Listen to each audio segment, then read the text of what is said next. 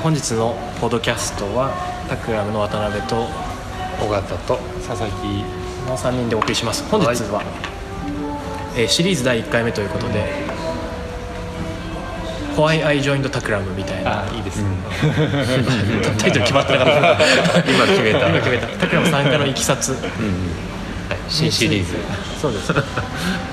メンバー一人一人のタクラム参加のいきさつをインタビューしていく、いろんな人の話を聞いていこうと思っています。タクラムに興味を持ってもらっている人にも参考になるといいかなと思って、タクラムはやっぱりいろんな職種の人がいて、そして参加したタイミングもみんなバラバラなので、どういう人がどういう経緯で参加して働いてるかっていうことを、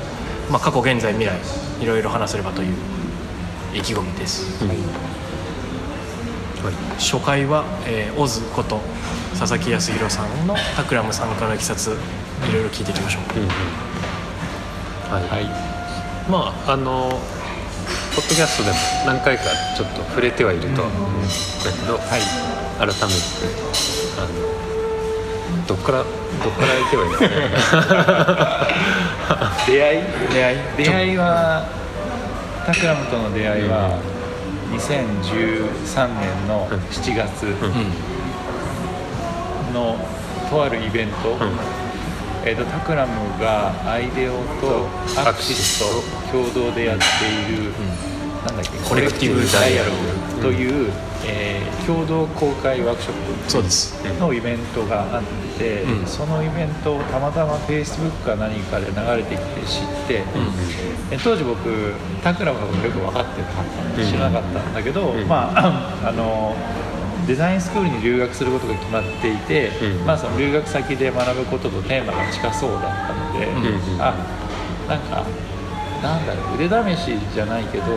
どういうことやるのかなっていうことを、実践に近い形で、体験できるのかなと思って、それで申し込んで、抽選だったんですよ。受かるかドキドキしながら抽選しましたね、連絡が来て。それって留学の何ヶ月前？1ヶ月ぐらい前です。1ヶ月前、その時ってことは7月か6月、あれ、わざわざ確かシカゴの大学院の前にデンマークコペンも行ってるじゃないですか。だから6月とか5月かもしれないですね。なるほど、コペン前ですね。オズはじゃあその頃は東京のデザイン関連イベントに結構たくさん通ってた？いや、通えてなくて、留学のちょっと細かいんだけど、合格通知もらったのが4月なんですよ。でそこから会社をいろいろ辞める手続きとかして、であんまりこのことにイベントに出る時間を取れてなくて、で、留学に行く前に、いろいろ参加しようと思って参加したのが、その海外のデンマークとミラノの学校に2週間ずつ行ったのと、国内でいうとこのタクラムのイベントに参加したぐらいかもしれないですね。それが出会いですね。タクラム、あれはタクラムだけじゃなくてアクシスの会場であり、そのグラフィックデザインがあり、アイデオと共同ファシリテーションのワークショップって感じだったけど、何のテーマの会だっけ？ゴミ問題。参加者全員が自分の家からゴミを持ってくるっていうワークショップだったんでね。だからトークンみたいな取り組みの結構そうですね、原型がそこにいろいろ思い出してきた。確かね、ゴミの展覧会をやったんですよ、最初に。いろいろ各自がゴミを持っていかないといけないっていうね、参加者がっていう会でしたね。40人が自分らしいゴミを持ってきて、バナナの皮、電源ケーブル、髪の毛、割れたガラス、尾形さんは割れた砂時計だったんですよ。みたいなのを一人一人が持ってきて、でなんとアクシスのカメラマンの方が簡易スタジオでその場でゴミの超かっこいいゴミポートレートを撮ってくれるっていうでその場でレイアウトして印刷して壁一面にゴミの美しい写真を並べるっていう。それでで、そのイベントのことについては語り出すとキリがないからやめとくと、これにしとくと、で、僕は留学してたら1年間で、1年経った後にそろそろ日本に戻って仕事を探さないとなと思って、頭に思い浮かんだのはタクラムしかなかったっていう感じでいいシナリオじゃないですか。アメリカでもいくつか、ね、面接を受けたりしたんですけど、ビザの関係とかで難しくて、で、タクラムにポートフォリオとか、ウェブを送ったら、もう次の日ぐらいに連絡をもらって、スカイプで、当時僕シカゴにいたんですけど、面接をして、で金谷さんと渡辺さんとスカイプ面接30分ぐらいなんか翌日返信ってめっちゃ早いですね。タイミングが良かった。タイミング良かったよね。タイミングがあるよね。で、じゃあもう帰ったら来てくださいあれ面接何回やったの？1回だけ。1回で終わり？ 1回で終わりだった。ちょっと早くない？なんかすげえいい加減だなと思って合ってないけど。いやなんかねすごい覚えてるんだけど、多分ポートフォリオの内容がすごく分かりやすくて、デザインなんだろう、ちゃんとデザインの教育をアメリカで受けたっていうのがなんか伝わってくる。ほとんど覚えてないけどいい感じの資料で、金谷さんと一緒にオズのそのスカイプ面接したことすごい覚えてるんですよ。タクラムのオフィスのワンのオフィスのリビングルームでなんか Mac のノートブックでやって、でなんかあっちはアメリカ今深夜だよなと思って、なんかね多分 T シャツのすごい爽やかな感じのオズが出てきて、白い T シャツのすごい爽やかだなみたいな、深夜なのに昼みたいな姿勢いいしと思ってでなんかね面接の間も多分金谷さんが割とテンションが高くてウェルカミングな感じで、終わった途端にいいんじゃないかな割と一瞬で決まったよな。でもね、当時僕アメリカではサービスデザインとかで勉強してたんですけど、日本で自分が学んだことを活かせそうかつ、かつ自分が全く馴染みがない領域のことをやっていて、そういった意味で越境できそうだったところがタクラムしかもう思い浮かばなかったと言いながらいろいろ自分なりに調べたんだけど、結論としてはタクラムしかないなというところがあって、でそれでタクラのウェブ見るとどんな仕事やってるのかちょっと分かんないと、実際になんでビジネス今以上に分からなかったすごい業界読みましたよ。で当時僕すごく助けになったのが、今閉鎖しちゃったタクラムラボみたいなやつがあって、ブログがあっ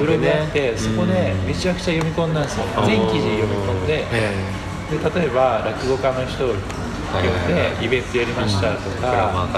と例えばグッチがコラム書いてたりとか、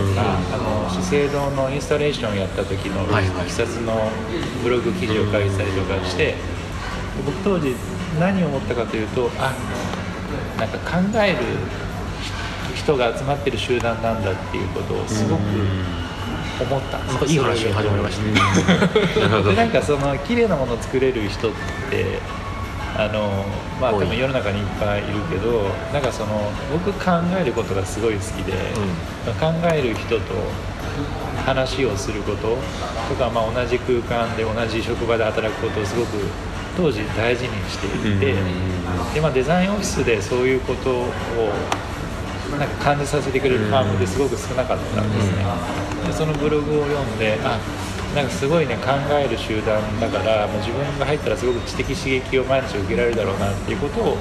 て、それで決めた感じで、ウェブからよく分かんなかったんですよいやそのブログラボがあったのがラボがあって、すごくそれで復活しないと、その代わりのポッドキャストポッドキャストね、何があってもいいですね、そういう感じだから、自分がやりたい領域、要はサービスデザインとかビジネスデザインの仕事は当時タクラも少なかったのかなと思って、なのでそういう共通点はないかなと思ったんですけど、そのブログを読んで、なんかメタレベルで同じ、目線で会話ができるかなと思ったので、自分の領域がまだ取り組みが少ないのは全然不安にはならなくて、逆に貢献できる、そうっていう感じで思ったので、それが僕のなんか怖いちょいとタクラムみたいな感じですね。なるほど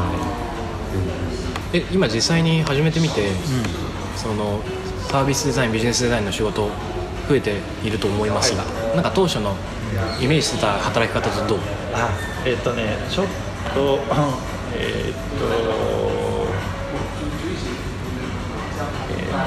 違いますね。ちょっとね違うというのは何かというと、僕はだからアメリカでデザイン教育を受けたんですけど、アメリカってすごくシステマチックにですね、良くも悪くも、すごく潤沢なフレームワークとセオリーがあって、で、ジョブディスクリプションも分かれていて、プロジェクトの進め方ももうテンプレ化されているっていう中で、それをいかに習得をして、その中で効率よく、品質高くアウトプットを作るかというところが求められているところがあるんですけど、タクラムに入ると良くも悪くもなんていうかテンプレフリースタイルで、各自がなんかそれぞれの武器で、それぞれの